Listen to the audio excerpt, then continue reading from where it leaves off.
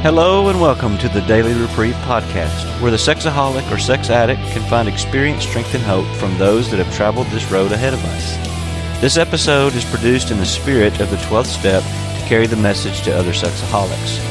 Every effort has been made to remove full names of the speakers in these recordings. This is done in order to follow the 11th tradition regarding anonymity at the level of press, radio, television, and film. This podcast is self-supporting through contributions. If you enjoy listening to this podcast and would like to support the Daily Reprieve, please do so by going to GoFundMe.com, search for the Daily Reprieve, and click on Donate Now. Without further ado, please enjoy today's Daily Reprieve.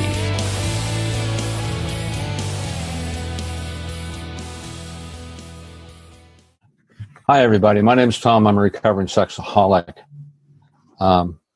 Most grateful to be at this meeting.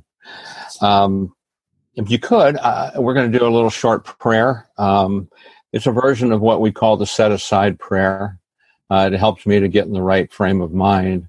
And God knows I need to be in the right frame of mind. And it goes like this.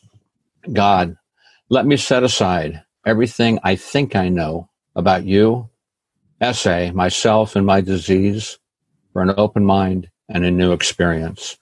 Let me be honest and thorough for an open mind and a new experience. Let me be honest and thorough. Amen and amen. Again, my name is Tom. I'm a recovering sexaholic.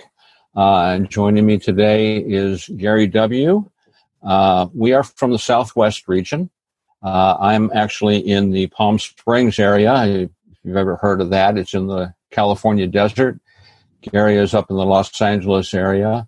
And I'm really grateful that he's here with me. We're going to talk a little bit about sobriety versus recovery. And of course, sober is not well. Gary, you want to introduce yourself? Yeah, I just would say that my name is Gary and I'm a sexaholic. And it's good to be here. Thanks, Gary.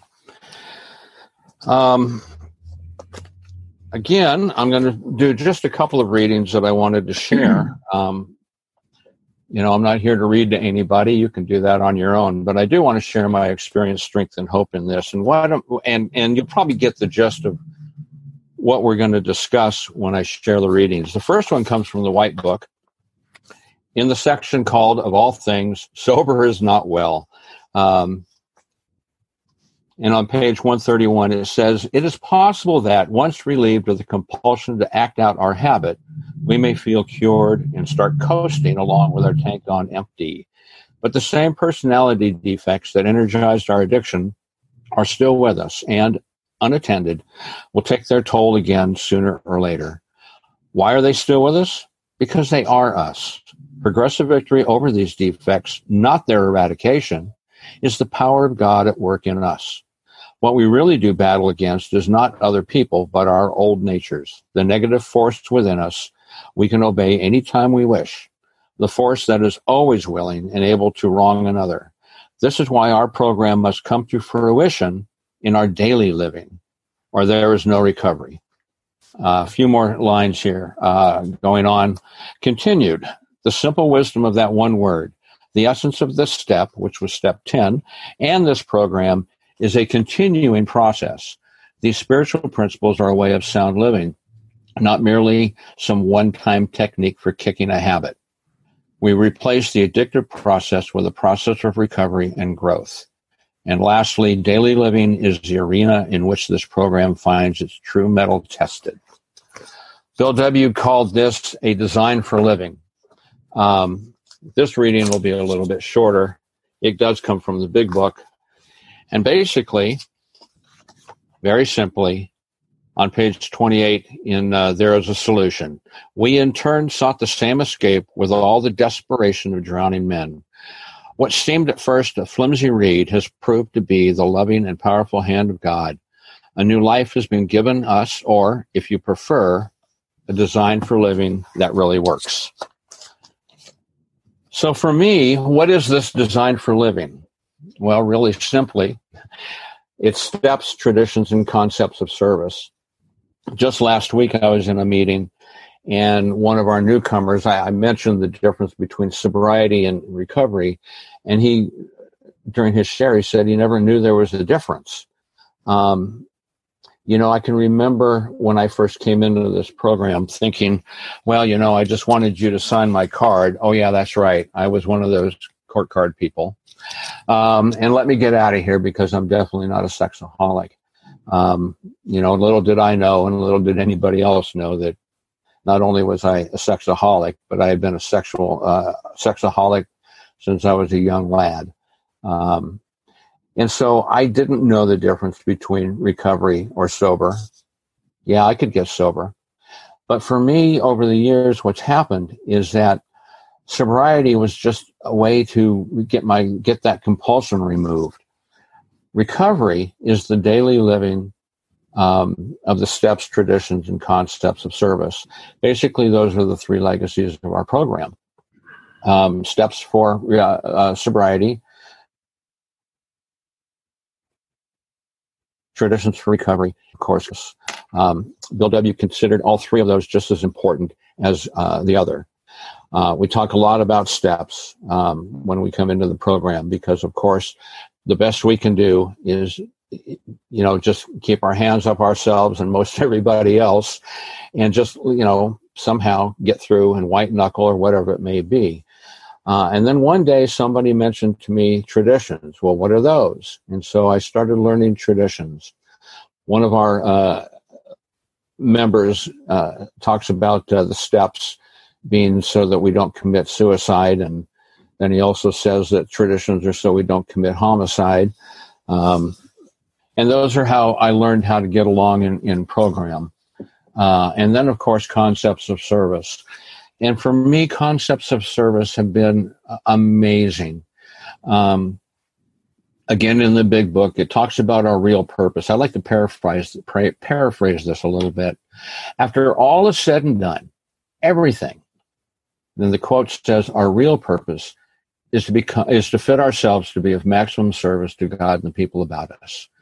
And the only way I can do that is by staying in recovery on a daily basis.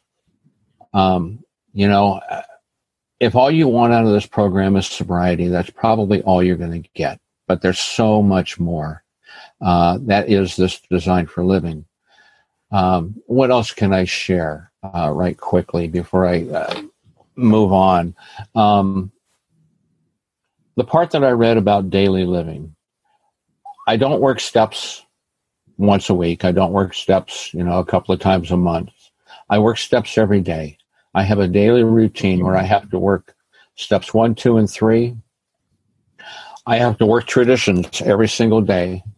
I have to work the concepts of service. My wife and I have tried to even work the concepts in our marriage along with traditions and steps. By golly, you can actually do that. It's been an interesting journey. I am blessed to have a partner who is also in recovery. And we can do that. I think the main thing I wanted to share today is to challenge your thinking a little bit, to think a little bit bigger, to think a little bit beyond just sobriety, to think more about daily living, about this design for living that Bill W. talked about. He also mentioned that if we follow this design for living, we will be rocketed to the fourth dimension of existence. And of course, a lot of people have different things to share about that. I live a life today that I never thought was possible, only based on the 24-hour period that I have, this daily living that I'm talking about. With that, I think I'll take a break and ask Gary if he would like to share a little bit. Gary? Sure. Do I just start talking and it'll happen? Yeah, they're listening to you. Okay. My name is Gary, and I am a sexaholic. My sobriety date is September 18th, 1993. And I have a sponsor. His name is Matt. And I have a home group, and it's the Pasadena, California meeting on Sunday night. I think one of the most important things you should know about me is that I'm a hopeless sexaholic. I had no hope, and no one around me had any hope that I would ever be sober. But I am today. But beyond that, I live my life differently. At the end of my acting out history, I was unemployable, had no relationships with any member of my family. I was just busted up. And today, I just talked to one of my sisters on the phone, and we have a good relationship.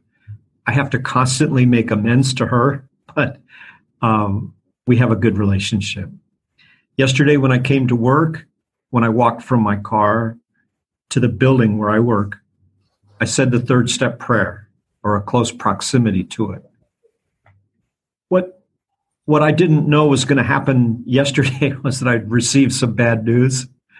And my initial response probably was a poor response. But, today I met with some friends this morning, very early this morning, and I realized that I meant it when I said the third step, and that it's okay. Whatever happens is going to be okay. And that's a big difference between the way I used to live my life and the way I do now. Of course, I couldn't do that if I wasn't sober, but I couldn't do it if I hadn't done the work of recovery. And, I have other stories like that. I could talk for hours about the difference between just being sober and having a changed life. If my life hasn't changed, what good is sobriety? I couldn't stay sober if something hadn't changed, because as a friend of mine put it, there's a man that climbs in my bedroom window every night, and he has a great big key. It's just like the key that you would use to wind a clock. And he puts it somewhere in me, and he tightens it, that mainspring in my gut, and makes that tension grow inside my whatever it is. And at some point, it's gonna spring, and the result will be a disaster. And I'll go back to being the old Gary I was before. Like Tom said, I have to do something every day to relieve that tension, to make a connection with God that's authentic and not make-believe.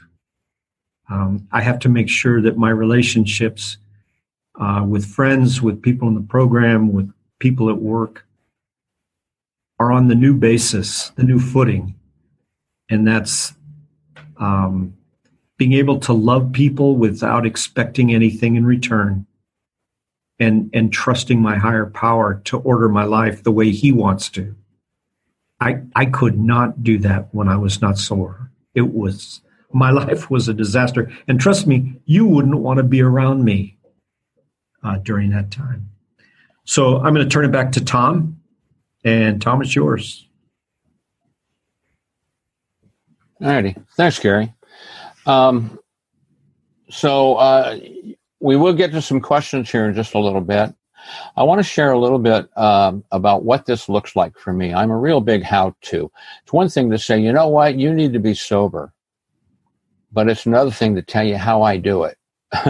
So let me share with you what this looks like for me. And if anybody gets something out of it, great. Gary mentioned his sobriety date, and I missed that. And I think it's really important that people share that, because there's a lot of hope in this program. I don't have quite as much time in the program as Gary. I'm a couple of years behind him. My sobriety date is 5/15 of 1996. For that, I am never sufficiently grateful. So this is what it looks like for me. For meetings. Again, when I first came in the program, we did not have a meeting every day in my area. But I did hit every meeting that we had. I'd still continue to do 3 to 4 meetings a week, because that's what I need to do. There are times when something may come up in life where I miss one. Believe me, I feel it. Because that's where the magic happens, is in meetings. That's where I get to share the stuff that I never wanted to share. I never wanted to tell my rabbi, my priest, my psychic, my dog, anybody. I was going to take it to the grave. And so there I get to practice honesty, and people know me. And so I do that continually. I try to get to meetings when I'm traveling. I love going to other meetings, seeing how they do it, and I feel like I'm at home with almost every single one. I mentioned what I do in the morning. What I do in the morning is I do my first 3 steps, reminding myself that I am still a sexaholic, that I'm powerless over lust, and that my life continues to be unmanageable. I do my second step, of course, reminding myself that I am as insane as I ever was. And then I turn my will and my life over to the care of God just for the next 24 hours. I do my 10th step review of the previous day. I used to struggle with that because the instructions, of course, say you do it at night. At least I thought that's what the instructions said. And my sponsor said, well, why don't you do it in the morning? I said, I can do that? He goes, yeah, of course you can. Trying to learn a principle. And so I do it in the morning. I'm not a night person. I go to bed at night. I do my step 11, where I spend some time in meditation, very little time in prayer. It used to be a lot more prayer and little bit of meditation. But now it's a lot less prayer and more meditation, trying to hear from God, because that's the only hope I got, is if I will connect with my higher power, just for the next 24 hours. And then on my way to work, I start my 12-step work. I start calling people. Now, I get a lot of phone calls. I sponsor not a whole lot of people, but a few. And so I don't count those as calls. If somebody calls me, it doesn't count. It's the calls that I need to make. And so I start immediately in the morning trying to connect with other sexaholics. On the bigger scale, I talked a lot about service and the concepts. I do a lot of service. I've worked through the many different service positions in the service structure. I am currently the GDA cat herder. And if you don't know what a cat herder is, well, I've learned that as chair of the GDA, if I can just herd the cats, they all do their job, and it makes it very simple for me. But we all know what it's like to herd cats. It's been in service where I've had a chance to practice the concepts and learn the concepts from others. I would highly recommend to anybody to get into service. Start at your meeting, even if it means greeting somebody, and that's your service position. I'm the greeter. Whatever it is, make coffee.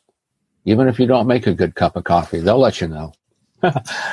Things like that. But getting into service, I stay involved in my intergroup. I'm not an intergroup officer. I haven't been one for a long time, but I go to intergroup every month and stay a part of that.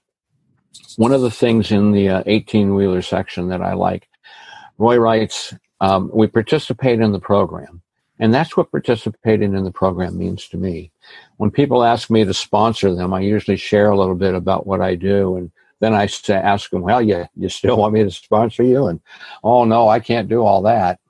Well, this is what I do. And this is what pays off for me. Let me check the questions here. Okay. Gary, I'm going to let you answer a question here. All righty. So, Gary, what helped you to get from living sober to living in recovery? It's a combination of the literature, reading the books, reading them over and over again, reading them in meetings, reading them at home, reading them one-on-one with other people. It's the example of other people in the program, and the badgering that comes from people who were ahead of me in working the steps. And then, of course, it's the work with my sponsor. But I leaned on a lot of people in other programs, people in this program, and I spent a lot of time with them, asking them basically, how do I live life? I have this situation at work. I have this medical condition. I have this problem with, for instance, my father. What do I do? And even when I wasn't looking for a solution, I would hear it in conversations, or someone shared something in a meeting, or a speaker said something. I certainly didn't generate this myself. I got it through being very, very close to the center of the group, and by listening and by being honest about what I was experiencing in life. And there was never a shortage of people to teach me how to live my life. Did I answer the question? Well, of course you did. You did answer the question. Thank you. You do have a chance to ask questions. If anybody has questions, we'll get to those questions as we go. That was the only one we have so far. I wanted to read one more item here. I have a button on my book bag, all my recovery books. It says sine qua non. And one of our trustees handed those out at a convention a few years back. And so you might have seen people wearing those at some of these conventions. So, what does that mean? Well, it's from page 193 of the White Book. And basically what it says is, I lost my place. Oh, there it is. Okay. I'm not going to read the whole thing, but it says sobriety and victory over lust are the basis for our unity and common welfare, which must come first. Our sobriety is the sine qua non, the necessary basis of our recovery and fellowship. Without experiencing it, we have nothing. And then our founder goes on to talk about without sobriety, there is no recovery, but without recovery, there's no lasting sobriety. And that's been true in my life. I am very blessed to have been sober since the day I got here. That doesn't mean that I tell you what it means. It means that I sunk to some really low bottom line behaviors. It means that once faced with my addiction, I had no choice but to admit total powerlessness, and the guilt and the shame that many of us have experienced was definitely there. And so I knew right away that I had no other options.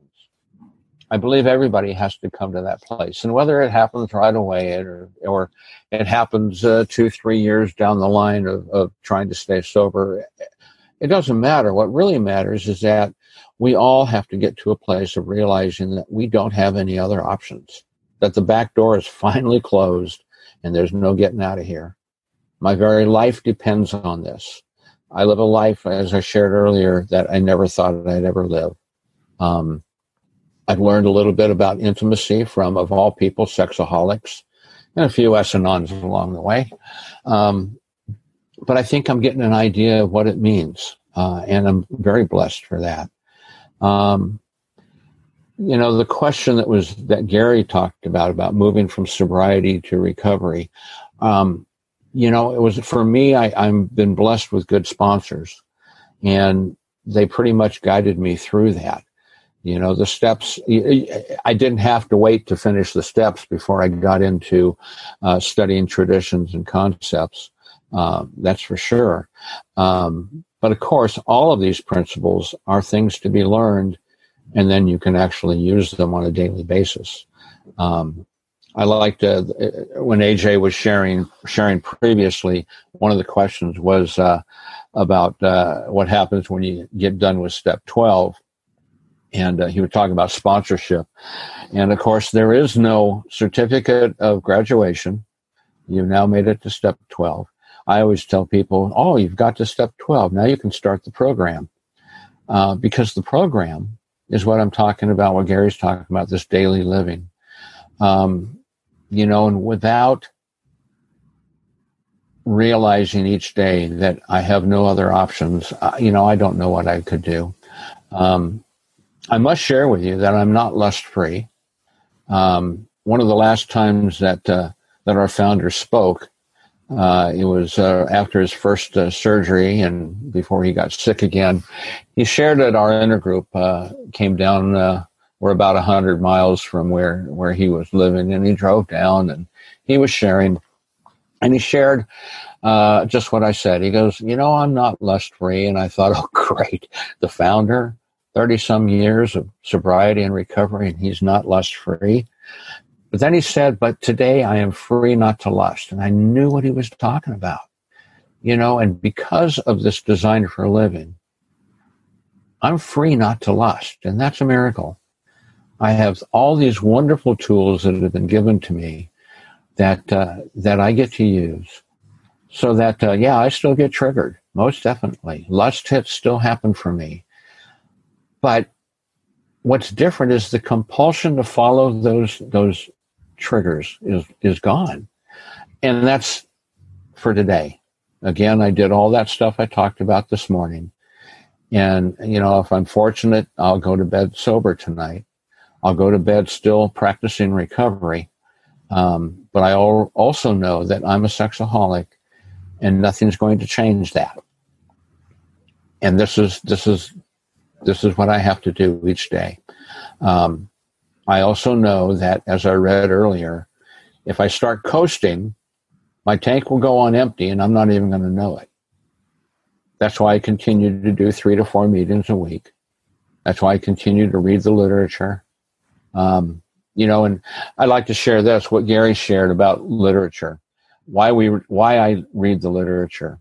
The very first time I put a quote from Step 11 into base or into practice, I'll share with it.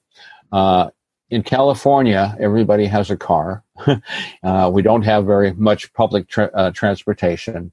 And so there's a lot of vehicles on the road. And of course, my addict likes to think that I am, the world's gift to driving.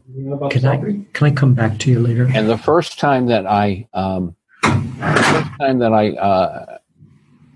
used this quote is from Step 11, that basically says, when agitated or doubtful, we pause, asking for the next right thought or action. That's not an exact quote, but I'm driving along and getting rather agitated. I love that word agitated because it just covers everything.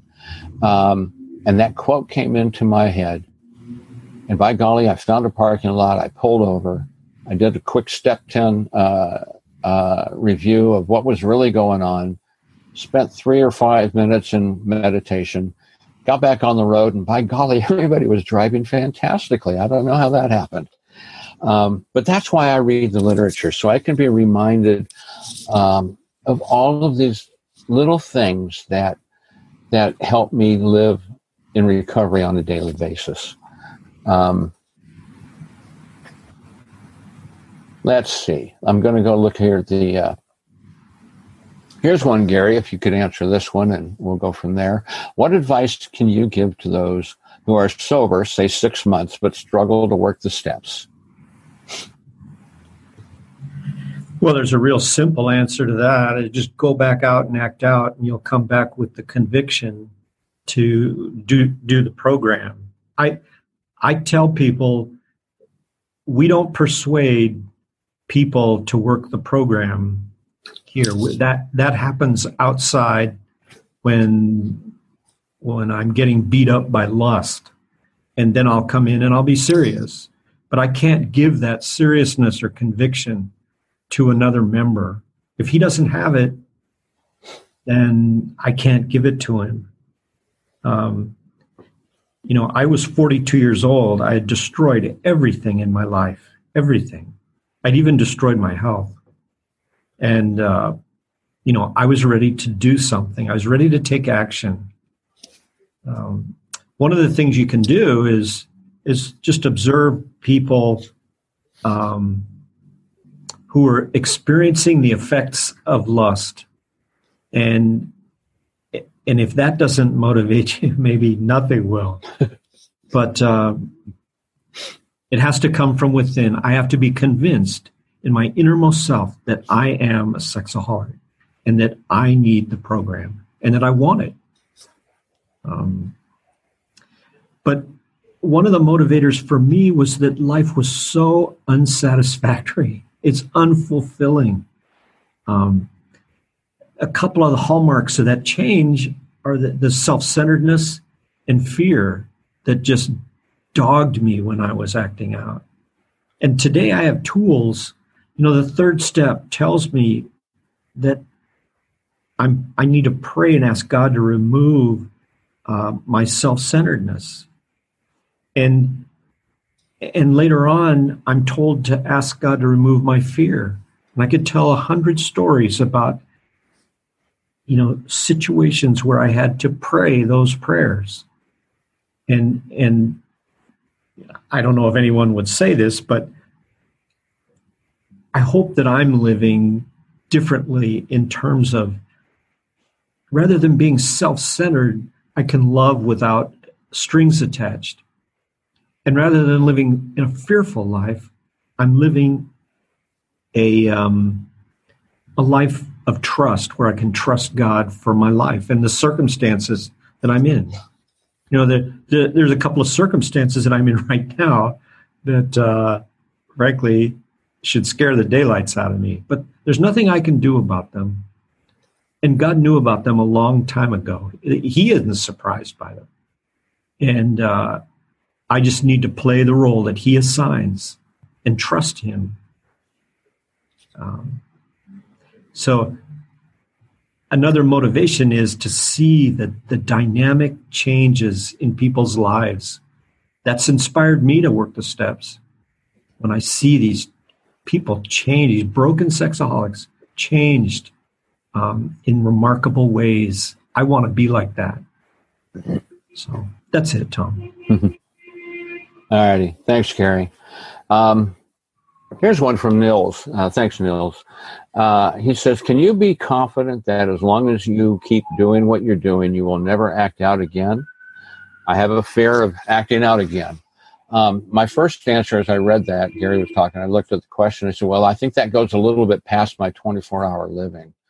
And so I can't look into the future. And believe me, this has been hard for me because I'm a man who lives in the future. Some people live in the past.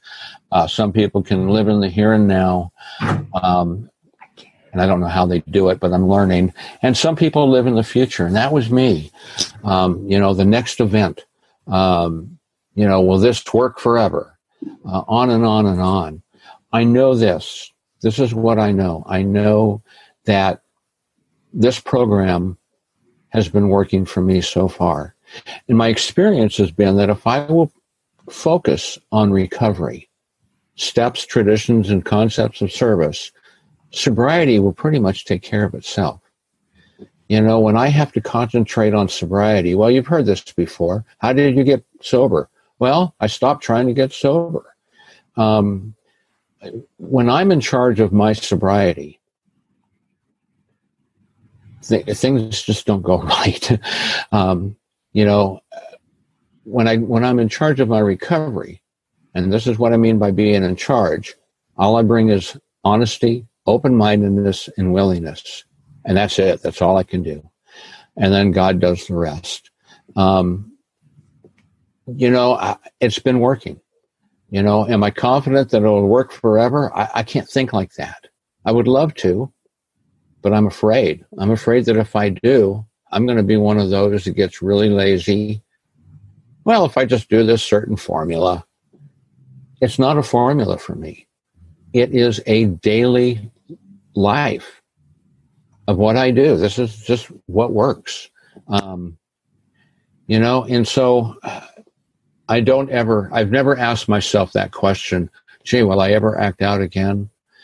I'm worried about just today. What do I need to do today so that I don't act out today? And then tomorrow morning, I'm going to wake up and I'm going to do the exact same thing. I have to, because as I said earlier, I don't have any options. I've hurt a lot of people with my disease, and I don't want to hurt people again. I've hurt family members. When I share my story, I always say, I've tried to pretty up my story, but I can't. This is sexaholism. It's not a pretty disease. And I know that left to my own devices, I will act out again. I can't afford to do that. I am most grateful for the people who have slipped and come back in here and shared their story. And their stories are always the same. I stopped working the program. That's what it boils down to. One guy, 13 years that I'm thinking of, he used to be really active with essay publications. We're going back many years. And his story was, I thought I had it dialed. I thought I had it all figured out. And now he's doing 25 to life, and I don't think we'll ever see him again. Another gentleman that I'm thinking of was a delegate for our region here, had lots of years of sobriety, and he stopped working the program. And that's what he told us. He just stopped working the program. He figured, I'm in service, I'm a delegate. And it took him about 5 years to get back in this program. He'd get 30 days, 60 days, go back out, 90 days, go back out. Unfortunately, he passed away a couple of years ago, but he died sober, and he died in recovery because he finally got back in here. You know, to quote one member, I love the quote because I feel the same way. I'm afraid to go back out because I'm afraid I'll never come back in. That's how desperate I am today to stay in recovery. Let me see. Another question here. I really appreciate all the questions that are coming in. I'm going to let you do this one, Gary. This is from Mike F. in Rochester. Hi, Mike. He wants to know how his service worked in your recovery. Gary? Well, Mike, I need to tell you that I just planted my first daylily, and it's thriving, and it probably is not as beautiful as yours are, but I have my first one.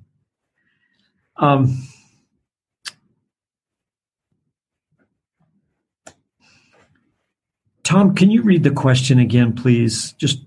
I can. How has service worked in your recovery?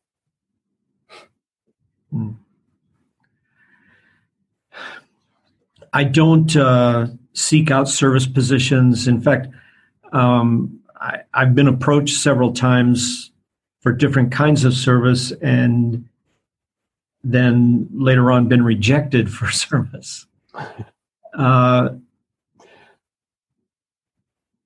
I think that the initial call to service is to walk across the room and hold out my hand to a newcomer, or maybe someone who's having a rough time.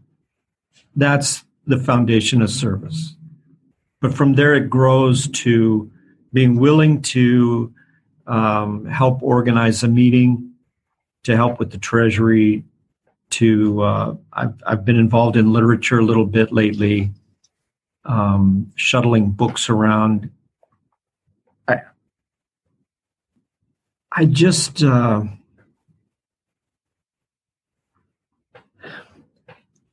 I have that disease that's described so clearly in the big book in step 3 that I want to arrange everything.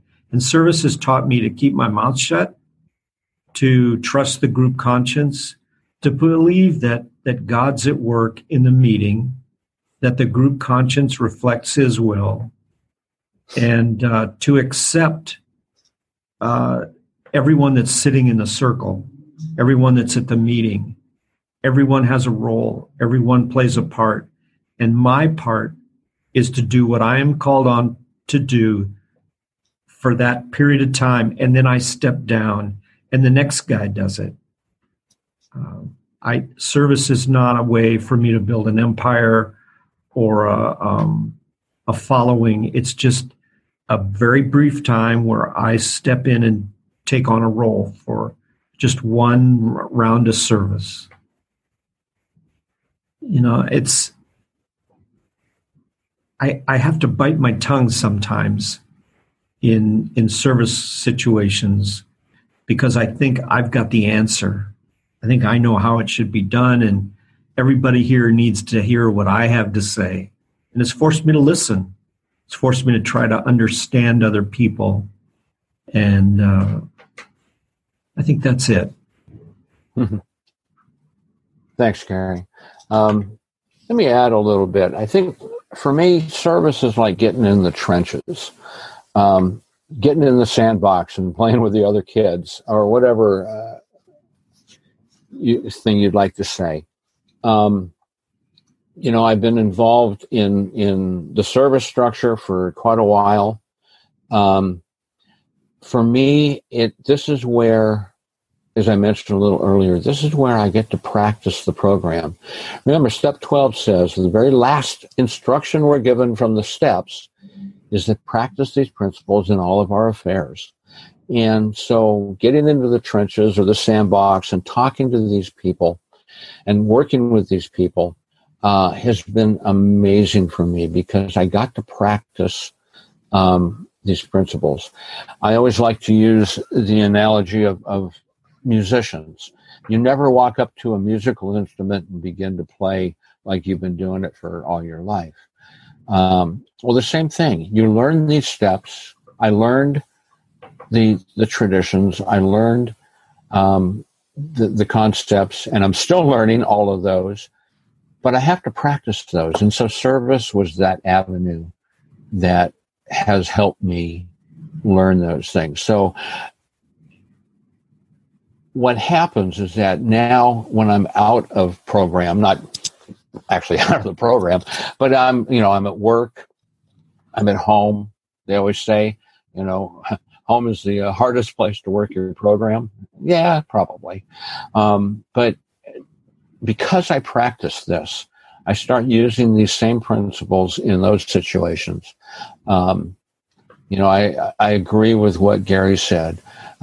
It's taught me to be humble more than anything. And I pray for humility a lot. And, people have said, be careful what you pray for. You just might get it.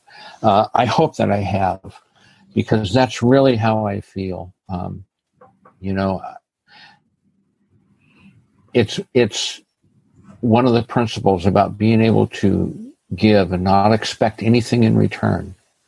And then you end up getting all this stuff in return that you never planned on, and that's what I've gotten. I want to comment on one of the questions. Well, it wasn't a question, just a comment from Jason in San Diego. Hi, Jason. I have to agree. Getting back to that question about, am I sure I'll never act out? Well, it's my intention that I will never act out again. And because of that intention, that's why I do what I do. It's a life that I never thought I'd ever have. Let me get to another question here, if I can. Gary, I'm going to let you go first if you would. And if not, you can pass it back. Mark in PA, Pennsylvania. I'm sponsoring a man who is a therapist by profession.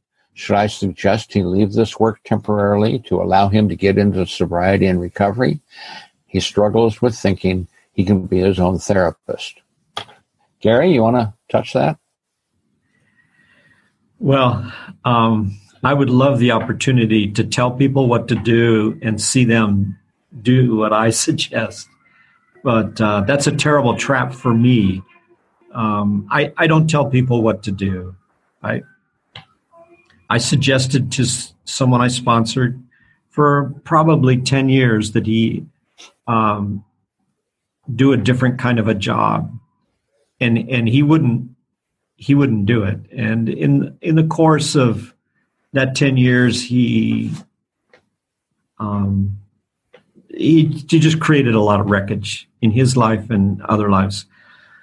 And then you'd never believe it. Today, he found his way to do what I suggested, and he's never been happier. And he may leave it when his recovery gains a little momentum, but that's what he's doing now. And I was convinced that he should have done it 10 years ago.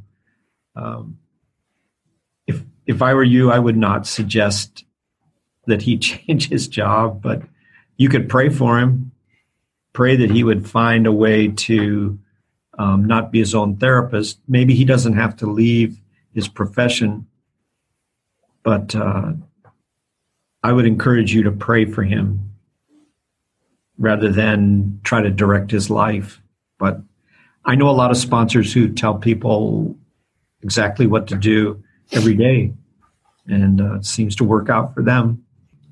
So that's it. Thanks, Gary. I think I was going to add, I'm not a therapist, but I always think that I can be my own therapist. Probably not a good idea. I'll leave that to handle for other people to handle, not me. And I would agree. I can only share by example. That's really all that I have. I do have an opinion. Of course, everybody's got one of those. But the only thing that speaks life is my experience, strength, and hope. I went to a convention once where the main speaker did a history of AA. And, I missed the life. I'm sure a lot of people enjoyed that. But for me, I never heard any life. And so that's where life comes from, is when I share my experience, strength, and hope with somebody. That's why I'm not doing a lot of reading today for everybody. Here's a question from Ron in Milan, Italy. Hi, Ron. He says there is no face-to-face SA meetings. He did hear of a SLAA meeting, but fear of more lustful women there because of the love addiction. Should I continue online meetings? I miss face-to-face for this addiction, and I have English-speaking AA meeting. For me, I'm not familiar with other programs. My first program was SA, and I've never been to another sex addiction recovery program. So I don't have a lot of experience with the other programs. What I do know is that SA offers a lot of different types of meetings. There's an email meeting that you can get involved in. There are WhatsApp meetings that go on. There are phone meetings that go on. And yeah, face-to-face meetings, I tell you, I've gotten, especially with the technology, we're using it today. I sponsor long-distance sponsees that are away from me. And I always tell them, you got to have Skype or Zoom or something, because I want to see your smiling face. But more than that, I want you to see mine. And so there are definitely different ways to connect. I think there are some, I'm not sure of this one, but I think there are some group online meetings that are using video as well as audio. So I would suggest that you get involved in as many of those as you can. Go to those AA meetings, the open AA meetings, because that you would be welcome there. And that's all I could probably share on that one. Let's see. Here's one from Harvey. I used to believe that intentions are enough. For me, it has to be a decision. Are intentions really enough? I think the world was built on great intentions. Not for me. It has to be a conscious decision. I have to decide daily that I'm going to do what it takes to stay sober and to stay in recovery, and to practice all these principles. I'm not perfect. Yeah, I fail many times, and I intended to do that and I just didn't quite do it. But, to the best of my ability, I have to do what it takes to stay in recovery. You want to add anything to that, Gary? I just need to be taking action. There may be deferred action. There may be intentions to do things. There may be decisions to do. I just need to be taking action. That's, I agree with Harvey that, and intentions can lead me to postpone things or to defer action. I have to act. I have to pick up the phone. I have to get out of the house. I have to go to a meeting. I have to read the book. I have to pray. I have to take an action. And that's it. All righty. Thanks, Gary. I like this one from, I'm probably going to assassinate the name, Jurgen. He says, after working step 4, I shared my character defects with my sponsor, and for the first time, I really felt relief, especially from my fears. God told me, you don't need to feel afraid at all, because I am with you all the time. The question is, how can I keep this wonderful feeling of relief and of being loved as I am? And it is a great question. Sometimes you'll hear people refer to the pink cloud. I usually feel that way after a convention. You know, I'm really charged up and all that. Or I go to a retreat, and we do a retreat in Southern California here in the U.S. Every year, and it's very intensive for the whole weekend on steps. And we do a lot of workshops, and I love it. But I have to go back to A Vision for You, where it talks about trudging the road of happy destiny. And I got to remember that feelings are feelings. There's no good feelings. There's no bad feelings. They're just feelings. And some of them feel good. Some of them feel bad. They are what they are. When I think of trudging, I think of, one foot in front of the other, looking down at your feet. And sometimes that's what it's all about. Again, am I willing to trudge this road of happy destiny? Yeah, I am. I don't look for the feeling. Here's a new slogan. This slogan is going to be right up there with Take It Easy and One Day at a Time. It's called Shut Up and Do It. This is what I tell my sponsees, and my sponsor tells me the same thing. In other words, I am given instructions. I may not like the instruction. In fact, I'll pick on myself. I don't like to journal. Some people love to journal.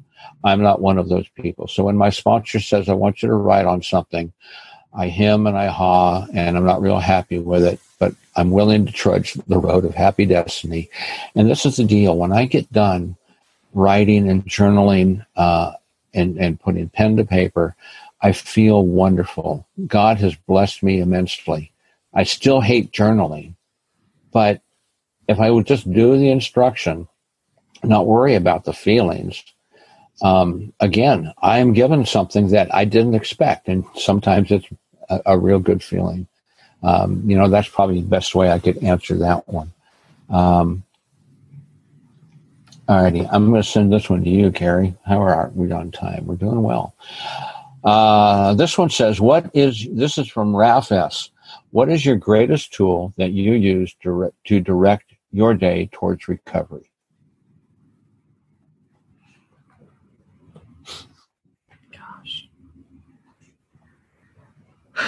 I can only share recent experience, and that is yesterday praying the third step prayer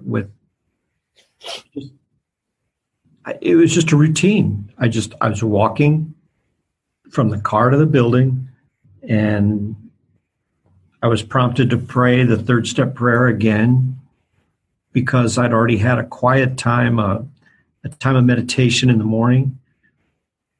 But I did the third step again.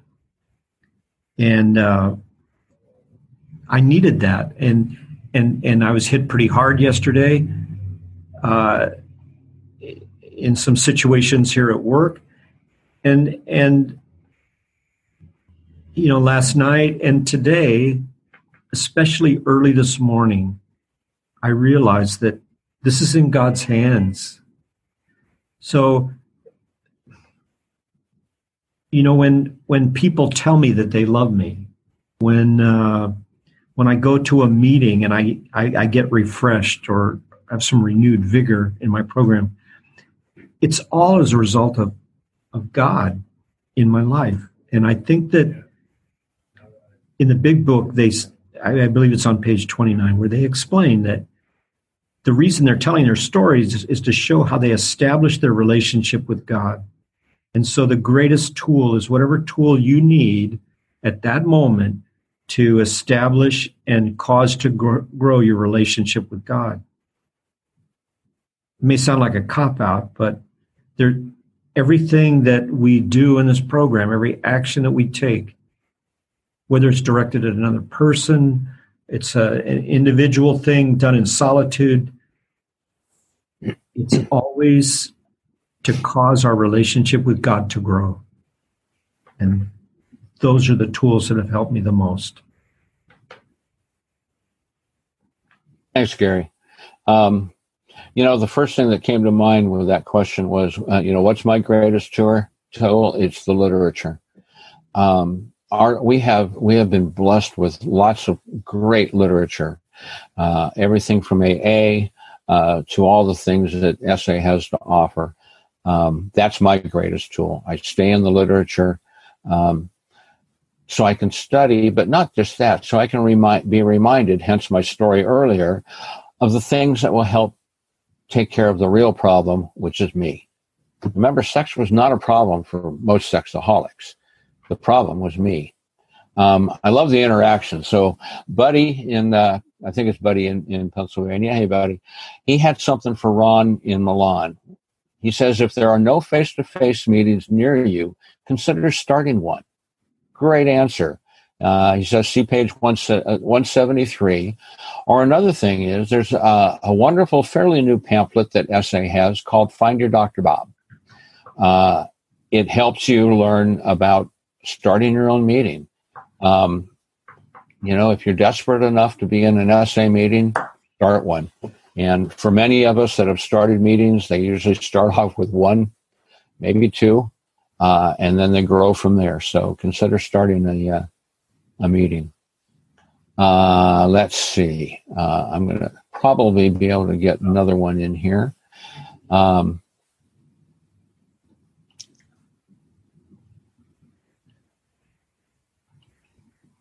No, I don't have another one. We're done. Unless somebody has another question. We got a few more minutes here before it's time for us to wrap things up. I'll go first, if you wish, Gary. Think of some parting thoughts you may have before we move on to our next set of speakers. I think what I would share as kind of my parting thoughts is that don't be satisfied with just sobriety. Be grateful for sobriety, most definitely. But there's just a whole lot more. I'm still learning. I've been doing this for 22 years. And sometimes I feel like I've just scratched the surface because there's just so much more. And a lot of that has to do with the changes that happen in me. Those diseased attitudes that I once had, well, I still have them. They're there. They're me. But they're not running the show anymore.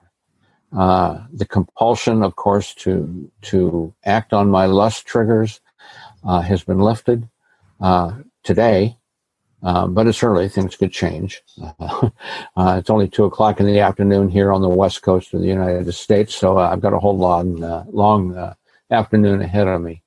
But the point is that, as I said earlier and I read, I intend to stay sober today. That's what I need to do.